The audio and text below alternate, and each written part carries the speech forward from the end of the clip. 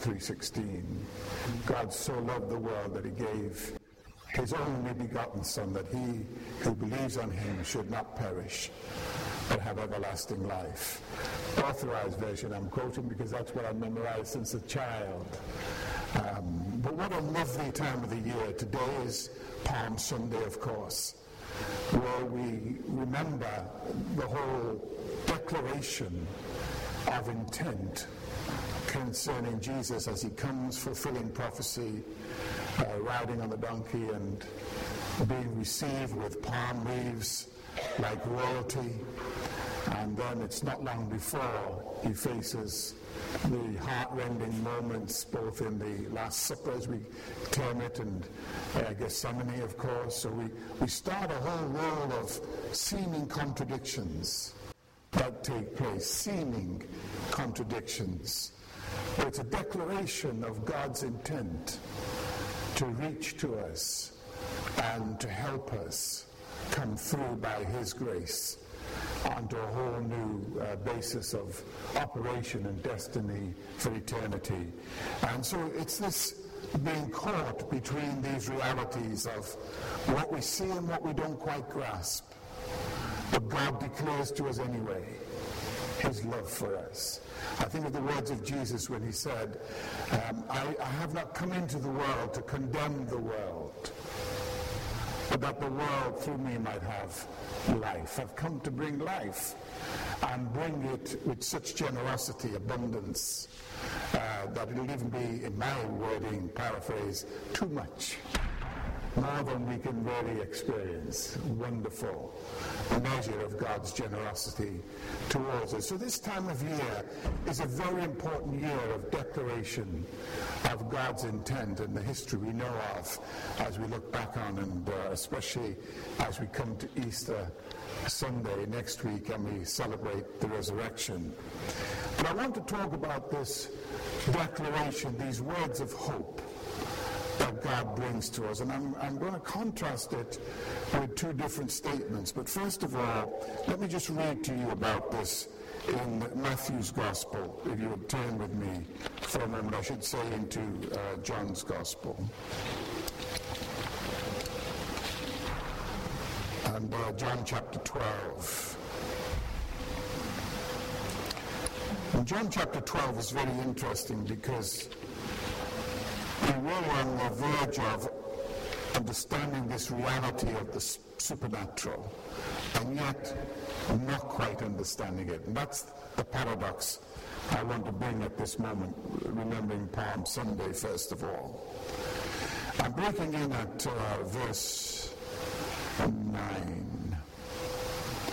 A large crowd of Jews found out that Jesus was there at the house where Lazarus was, and came not only because of him, but also to see Lazarus, whom he had raised from the dead. So the chief priests made plans to kill Lazarus as well. You'd think you were dealing with the mafia, wouldn't you? It does actually say chief priests. So it's amazing how religion can work against God. But we think all religion is pure. All religion is not pure. There's a form of religion that denies God.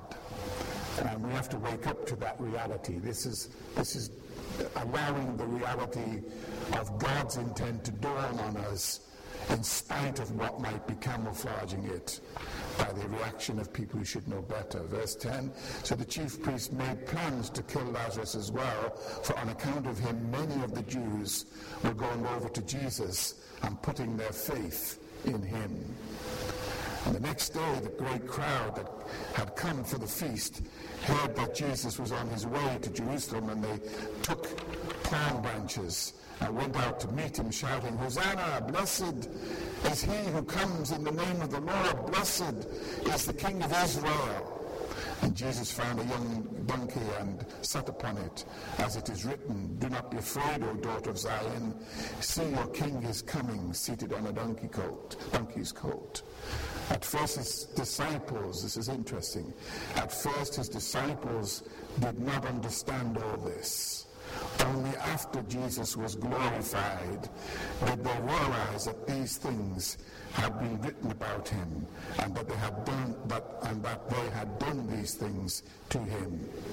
Now the crowd that was with him when he called Lazarus from the tomb and raised him from the dead continued to spread the word. And many people, because they had heard that he had given this miraculous sign, went out to meet him. So the Pharisees said to one another, hallelujah, praise God, this is wonderful. No, they said, see, this is getting us nowhere. Look how the whole world has gone after him. So you're on the verge of a reality where God's declaring his intent, but he's in charge of the world, he's got his king, and I'm going to give you flashes of this reality, and you're going to see the power of who he is and the effect that he has on human beings. And this is unfolded in John 12, but you have to read earlier in the chapter to understand the context. The context is Jesus relaxing in a home with his friends, and of course with Lazarus sitting on the sofa with him, so to speak, and Lazarus having been raised from the dead by his word of authority, Jesus' word of authority. So you've got this context about the power over death, the resurrection power of Jesus the King. And in that context, you've got a woman who turns up with the most expensive offering. I mean, she really does break open the bank when she bursts the alabaster box, so to speak, the perfume all over Jesus. And she recognizes something about what he's about to go into. She understands he's going to pay a price. He's going to offer himself sacrificially to save the world. She's got a revelation that even the treasurer hasn't got, who carries the bag for Jesus. The committee have not yet caught up with the reality. Something's happening bigger than they've grasped. And so this little caveat, we didn't understand all this until after Jesus was glorified, is a key. But the context is resurrection. The witness, living proof, Lazarus, Jesus is the resurrection. And then somebody spontaneously in the Spirit sees who Jesus really is and comes with this expensive perfume, the alabaster box, breaks it open and worships him and anoints his body ready for burial. And then the reaction of the inner team, where the treasurer thinks, what an utter waste. This could have done our program good to have had all this in the bank. What a waste of money, if you like, resources. And then Jesus has to rebuke the blindness and the self-centeredness of Judas. And then he has to commend the woman because she's moved in the Spirit and she's got in touch with the reality. God's intention to save the world from its sin and from the devil and from darkness. That's the context in which all this takes place, and then God declares his intent. Now, the reason why I'm reading it like this is just to warn you that we don't always grasp the reality. Often, we are caught in an illusion. It sounded good for the treasurer to be concerned about wasting money on Jesus. Sounds good. Now we know better. We think we are clever. It's only because we've got hindsight and the help of the Holy Spirit to show us. But it sounded reasonable what he was saying. And sometimes the reasonable is not the reality. The reasonableness is not the reality. And sometimes we're on the border of something new and something great, and we haven't cottoned on to it. And most of the New Testament's written like that. The theologians came afterwards. The truth was, even the apostles were catching up with what God was doing. He was ahead of them. And I want to say on this Palm Sunday, God's declaration is clear.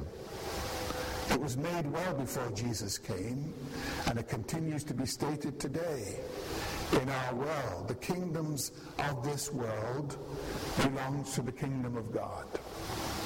That's politics, that's economy, That's social enterprise, business enterprise. Ordinary everyday life belongs to the Lord. The world is the Lord's. And all that's in it, that's you and me too. You might not always know that, think that, see that. That's the declaration of God's intent. This is a big issue. And we live in such a world where everybody's running after illusions. But the reality is, God's in charge. And as we look at Palm Sunday, I'm encouraged by God's declaration, and I'm grateful, genuinely, I'm honestly grateful that God, at least many years ago, opened my eyes to the reality that God's intention for us is to give us a future, to give us a hope. God's intention is for us to succeed on His terms of success. God's intention is for us to enter into the reality of all that He has secured for us. Now I say that because I want to take you back to an instance similar to where God declares His intention and the people haven't quite caught up. And it's the same as Palm Sunday. And if you turn in your Bibles and go right back almost to the book of Genesis into the book of Deuteronomy, and I want to say some things to you about this book of words that are important for us today. And it's chapter 1 of Deuteronomy, the book of words. Because words are important. What we say, what we think, our own confession is very important. Because at the end of the day, what you confess and what you accept in your philosophy of mind is what will govern you. But God has made His declaration clear.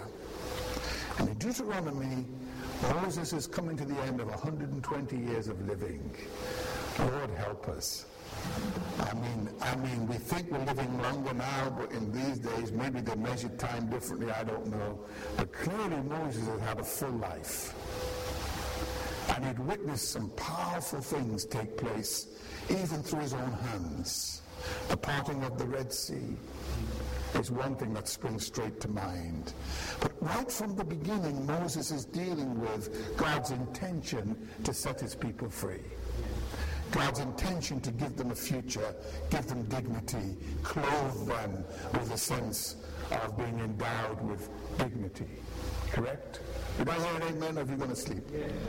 So God's always been up front from the beginning. Now here's Moses coming to the end of his life, and he's now addressing a new generation. And he's witnessed the passing of a generation of 40 years in transit. And he's speaking from his heart. And I'm going to read the first few verses of chapter 1. These are the words of Moses, spoken to all Israel in the desert east of the Jordan. That is in the Arabah opposite the Suf, between Paran and Tafel. You need a sat-nav to find out where they were in the desert. They were in the place what I call the land of the in-between. They knew where they needed to get, just like the prophecy that came earlier. They knew where they'd come from, they knew where they were at, and they knew where they needed to get, but they were stuck in the middle, in the place of the in-between. And sometimes that's where we get stuck too. We know God's word, we know God's intent, we know how it's all going to end up. It's going to be all right on the night, as I would say.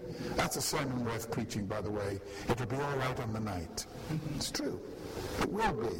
The end, actually, is even greater than the beginning, because in the end is a new beginning, and the new beginning is far more glorious than that which has come before. So we know it'll be all right on the night. God's in charge. However, in the place of the in-between, we can get caught between the illusion and the reality. We can think God's not for us, though we wouldn't dare say that, but it's what we say to ourselves. Or we wonder, where on earth are we going? How on earth are we going to get there? And sometimes our confession denies God's intention. And so Moses is coming to the end of his life, and he wants to speak to them, and he speaks from the depth of his heart. And I just want to take a verse tucked away here just to save time. Verse 5, because we will not see this. East of the Jordan, the territory of Moab, Moses began to expound his law, saying, say the word expound for a moment. Expound. Expound. What does that mean to you? Open up. Pardon? Explain. In the Hebrew, it's a phrase, and it means to dig a well.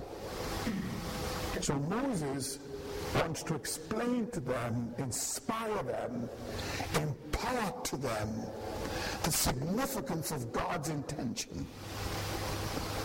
But they're in the land of the in-between, and if you're in the desert, even the dust gets in your nose. Your socks, but you don't wear them in the desert.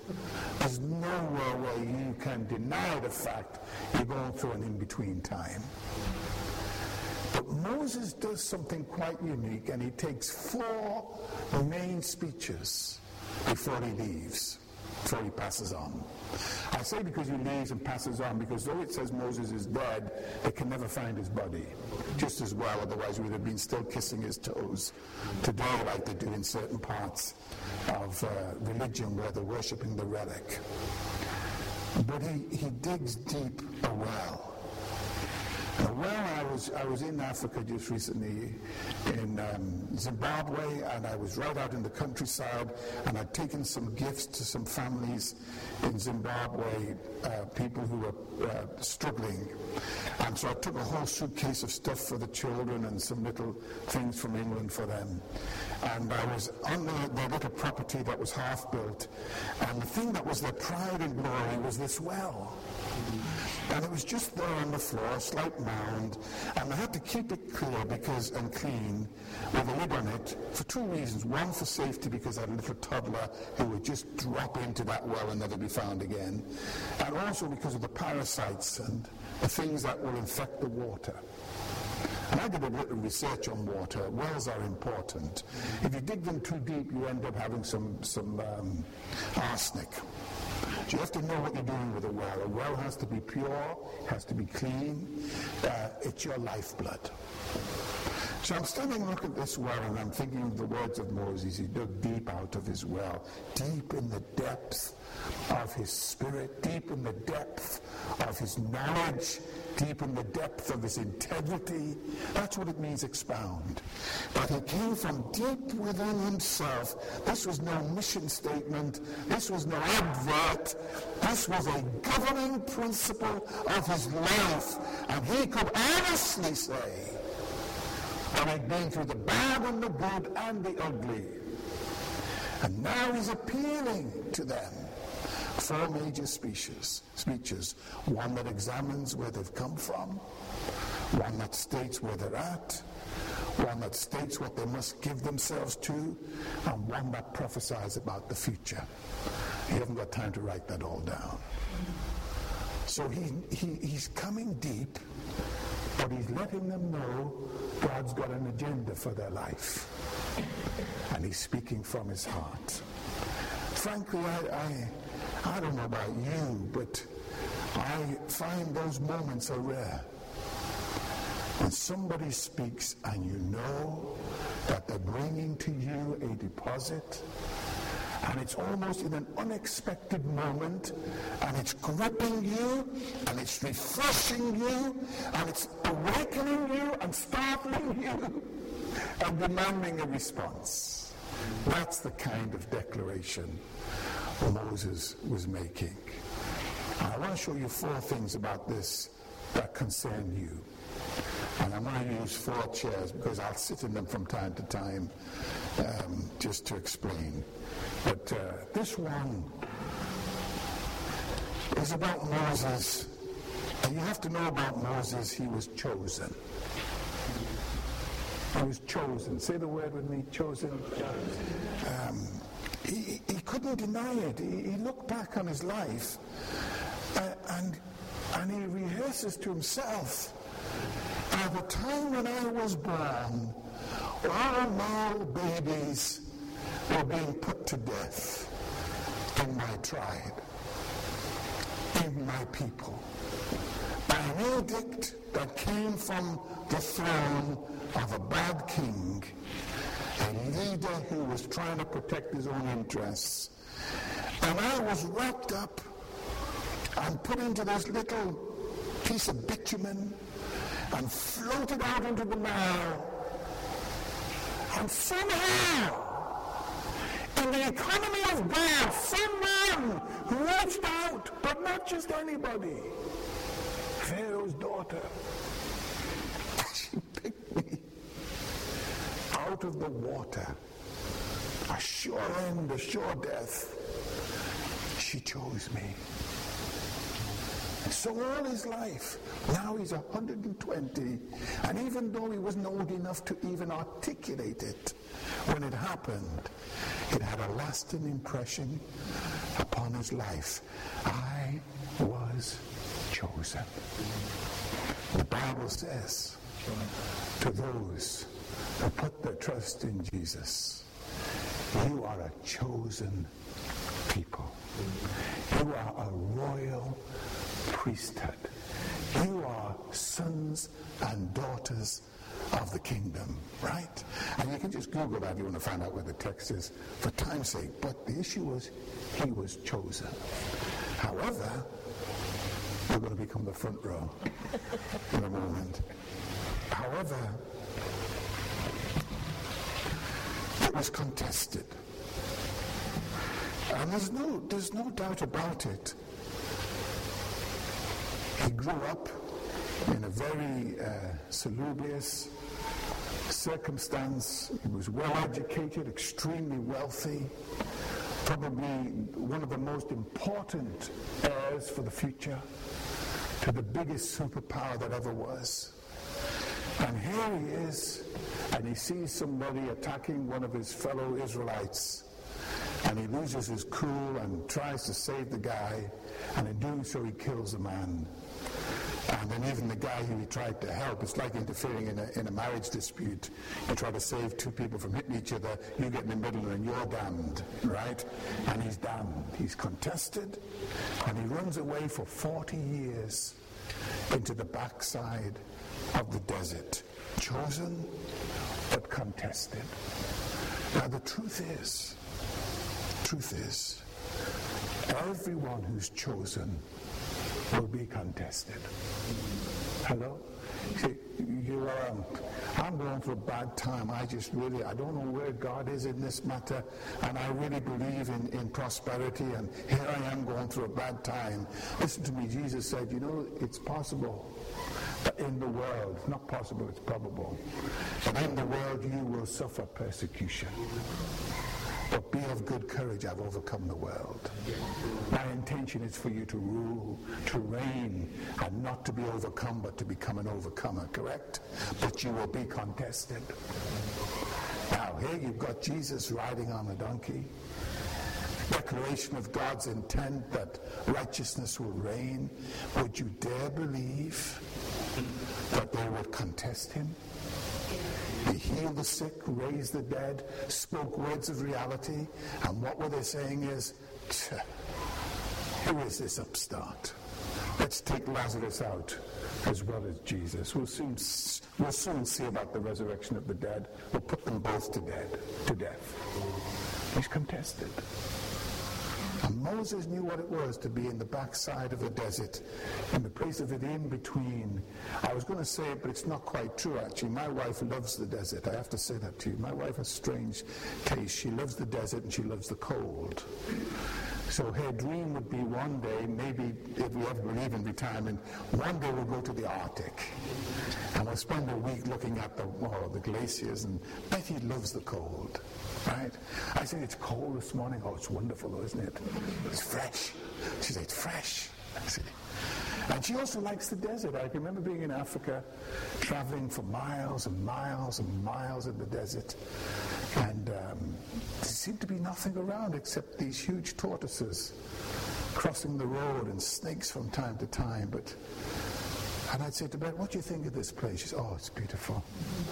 I said, what's so beautiful, love? Oh, the vastness. Untouched, unspoiled. She loves the desert. But when you've been to 40 years in the backside of the desert, I think you'd soon lose your, well, I think. But anyway, here he is. He's contested. And he's hiding from what God wants him to achieve. And maybe he needs to brew a little bit on the forgiveness of God. Maybe he needs to examine himself and deal with his pride. Maybe he needs, just like Joseph did with all of his dreaming that was accurate, but my, it was too much in his head. And maybe there are times that we've got to go through our contests and our challenges, and maybe all things work together for good. Maybe God is at work in all things for our good to those who love him and are called according to his purpose. But contested. I'm used to it, actually. You know, I sit on the board with United Christian Broadcasters. I work with our operation of churches, our humanitarian endeavors. I move into China and deal with the persecuted believers. And I'm used to what it's like to be contested. But I never, ever allow that which contests the good to rob me of my confession. God is for us. God is with us. God will see us through. And even when you tell me it can't be done, God tells me it can. Who am I going to believe anyway? All things are possible, even though it's contested. Correct? She's in the backside of the desert. It's contested. And then someone yelled, thank you very much. It's lovely having children. The call of God comes to him. And this call of God is God saying, come on, Moses, enough is enough. It's time to come from the in-between, from the backside of the desert. It's time to become the head and not the tail. It's time to command your circumstances. It's time to break open and move in confidence with me to set my people free and have an impact on a generation to come. It's time. And you can say, but Lord, I've had enough. I know you chose me. I've always experienced the contest. Lord, please don't call. Don't call me. But the call comes, and what an unusual call. And he stumbles on what seems to be a bramble bush on fire, but not burning out, as if it's supernatural. Though you might say, oh, well, these occurrences happen so often in the desert, but no, this is not a common occurrence. So it seems natural, it's supernatural, because the bush is on fire, but it's not burning out. And he must have stood long enough to realize that one without being a dumbwit. But something's going on here, and then the presence of God in the most unlikely place, God turns up. I just want you to know that God isn't sterile. God doesn't have to have everything perfect. God can turn up in the most unlikely places, on the threshing floor for Gideon, in the fire for Daniel. Correct? Coming through closed doors in a wall, through a wall. God can turn up whenever he likes. He created the world, so he must know how to manipulate it for his own interests. Correct? And God turns up in a bush. What's a bush? An ignorant, good-for-nothing piece of bramble. And God fills Moses in this call with a spirit that comes alive and on fire. And it's a bit like this. If I could sit there at this moment of call on Moses in the desert, God says, I don't want to fill your head with information. I want to impart you with a fire that will never go out. And it won't destroy you, but it'll see you through all your days. And you'll have your bucket, instead of full of words, full of fire. Unquenchable fire, passion, determination, whatever the contest, it will achieve its purpose Frankly, I don't know how old you are. I'm still 26. I mean 62. Some configuration of that. But there's a fire inside of me that I can't go out.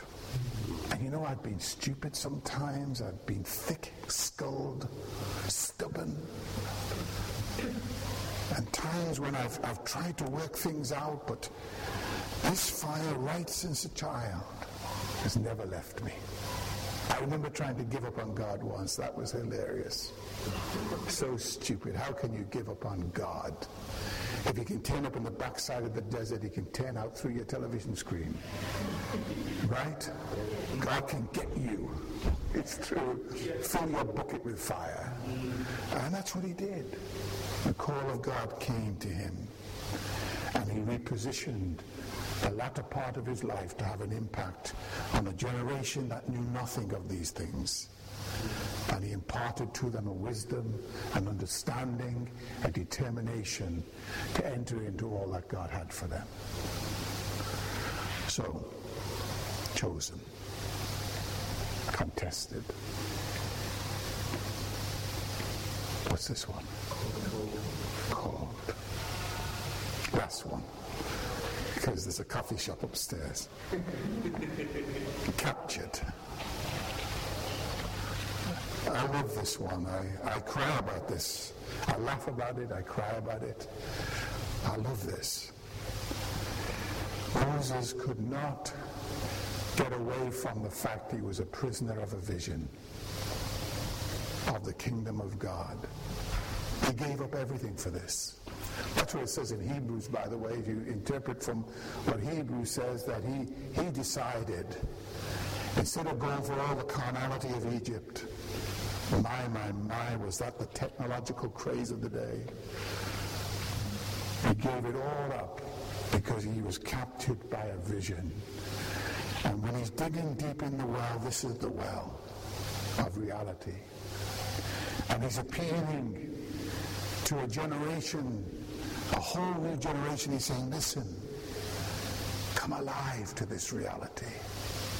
The kingdoms of this world belong to our God. The King is coming, and he will rule the hearts of men and women. And so he's saying it's time for you to possess the reality. It's time for you to enter in, but I want you to know, even when you enter in, you still let God down, you still make mistakes, and you'll fail to live to the full potential of God's intent for your life. But at least reach for it and take hold of what God's got. Acquaint yourself. Deuteronomy chapter 30 in particular, you'll see it. I think it's chapter 15 verse 30, but there's a text there where he says, listen, O generation, to the generations that have passed. Awake yourself to the reality. God's been expressing his intention right from the beginning. I can see it in my life. I can see it in the generation that's passed. I can see it in the generation to come. You have to be captured by a vision. In the words of Jesus, before the woman broke the box. Seek first the kingdom of heaven. Make that your priority, the lordship of Christ. Seek first the kingdom of heaven and his righteousness, and all the things you need will be added unto you. Of course you need your daily bread. Of course you need to be able to live and clothe yourself in a fashionable style. Of course. If you will seek first the kingdom of God and his righteousness, he'll take care of all your needs. When I first moved from Liverpool to Loughton in Essex, of course, with my young family, I was a pastor in Liverpool church, a couple of hundred people, and then we established another church on the Wirral, about 180 people. And we had some real growing concerns that were really going well. And I was asked by one of the brothers in ministry, would I consider coming to Loughton? And of course, I didn't know where Loughton was. I was a northerner. I was a Liverpudlian, right? Inner city Liverpool. Trained in South Wales, had a bit of a Welsh lilt. And I was in the Bible College of Wales there, and I was a pastor now in this inner city, and we were planting these churches. And as that's when I come to Loughton. And at the time, the market in the north on the housing market had collapsed, and we were in a recession. And in the south, it was still booming, going up. Each house was going up. They were calculating £1,000 a month, the value of property in the south. And the Lord asked us to come. And I remember going round the shops, the housing market, estate agents, and going in on the sites of the new builds and so on. And I got to a house that would be suitable for our family.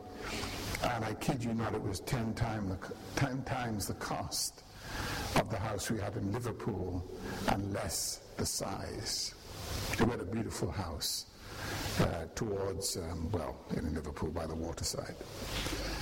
And so we got to this house, and I said to Beth, honey, you know what, we can't afford this. This is way beyond. The church had gone down to next to nobody in terms of numbers, and they couldn't afford to pay us a salary. And so here I am trying to beg God now to come. It was taking me 18 months to get from Liverpool to Loughton. In the meantime, every day I'd go home and sleep on the motorway 3 a.m. after the Sunday, and I'd be falling asleep trying to get back to Liverpool. And here's the house we needed. And I remember Christine Mansell was with us, and David, and she looked at me and she laughed. We were in the kitchen area, I think, one of the nice areas of this house, and it was a showroom. And she said, I've got a word from God for you. And she doesn't usually speak like that, Christine.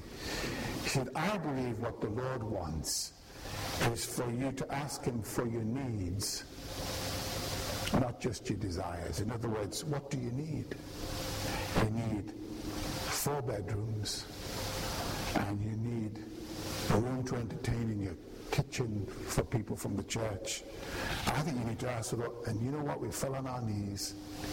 Ridiculous as it sounds, we got on our knees, we fell in the middle of the showroom. Oh Lord, you said you will supply all our needs. Now frankly, Lord, I don't need to come to Loughton. You've asked me to come. I'm asking you, God, because I've got no money. The church has got no money. Will you supply our needs? Well, we went to the estate agent over there, and we said to them, I think it was at the time Wimpy. There you go. There's illustrious for you. And we did a deal with Wimpy. No money. Hadn't sold the house. In the end, we made this exchange, and we got into this house. And the mortgage company agreed for the mortgage. And then I kept sending the money, and it kept coming back.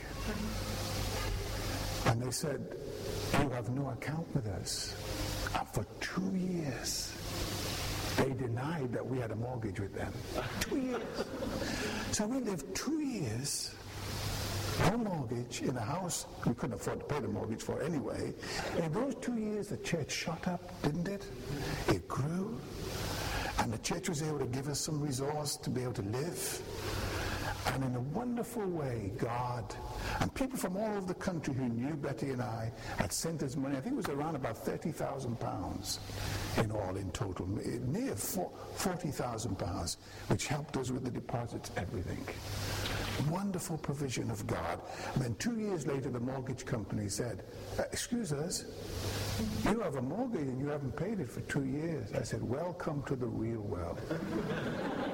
I said, you have at least 12 letters from me, duly signed, with the checks that you returned denying that I had a mortgage. Now you would like to be paid. Well, I've got the money saved up, but you're not having the interest. Is it a deal? It's a deal. So they lost the mortgage for 2 years. That meant that I didn't have to pay the interest, which was the amount I couldn't afford. And God, in a wonderful way, supplied my needs. If you will be captured to God's intent, for your life. Seek first his kingdom. Be a captive of a vision. Make me a captive, Lord. I'm not doing my own thing. I'm surrendered to you. He is no fool who gives what he cannot keep to gain what he shall not lose. A young man who laid down his life as a young man in the South Americas for the gospel. What a beautiful statement. No fool gives what he cannot keep to gain what he shall not lose. Seek first. Be captured by a vision. This church, this particular church, I have known, wow, how many years would this be now? That's, pardon? Nearly 30, is it really? Oh. So when I was knee-high to a grasshopper, right? This church, whatever might have been the contest that it had faced, this church knew it was called of God. Correct? Chosen, called, contested many times. But what I can say about this church, whatever location you took, you were captured by a vision for the kingdom. We believed in diverse ministries. We believed in the nature of the church, participatory nature of the believers in the church, correct? We believed in reaching to the poor. We believed in the nations, the kingdom dimension. This is not just a congregation. This is a community that's captured by a vision. And I'm saying all this because out of the well, God spoke his intent. And I want to say to you, on this Palm Sunday, when Jesus rode on the donkey, even though he was resisted and contended, all God was doing was calling to those who would dare to believe against the odds. The King is here. His name is Jesus. Surrender your life to him, and you'll lack for no good thing. Correct? And today I appeal to a generation that didn't see some of the miracles I have seen. You've seen. Understand what God is doing. Catch up to his intention. And determine in your heart and life, whatever your age, whatever your stage, I'm going for you, Lord. And I'm committed to those who are similar. And I want to establish your kingdom in this generation. And I couldn't care if I'm 124. Keep the fire burning. Amen? And we will lack for no good thing. Happy Easter, everybody. Celebrate this special time where you realize again and again his intention is good, perfect, and he'll never leave us nor forsake us. Shall we give him an applause? Thank you, Lord. Thank you.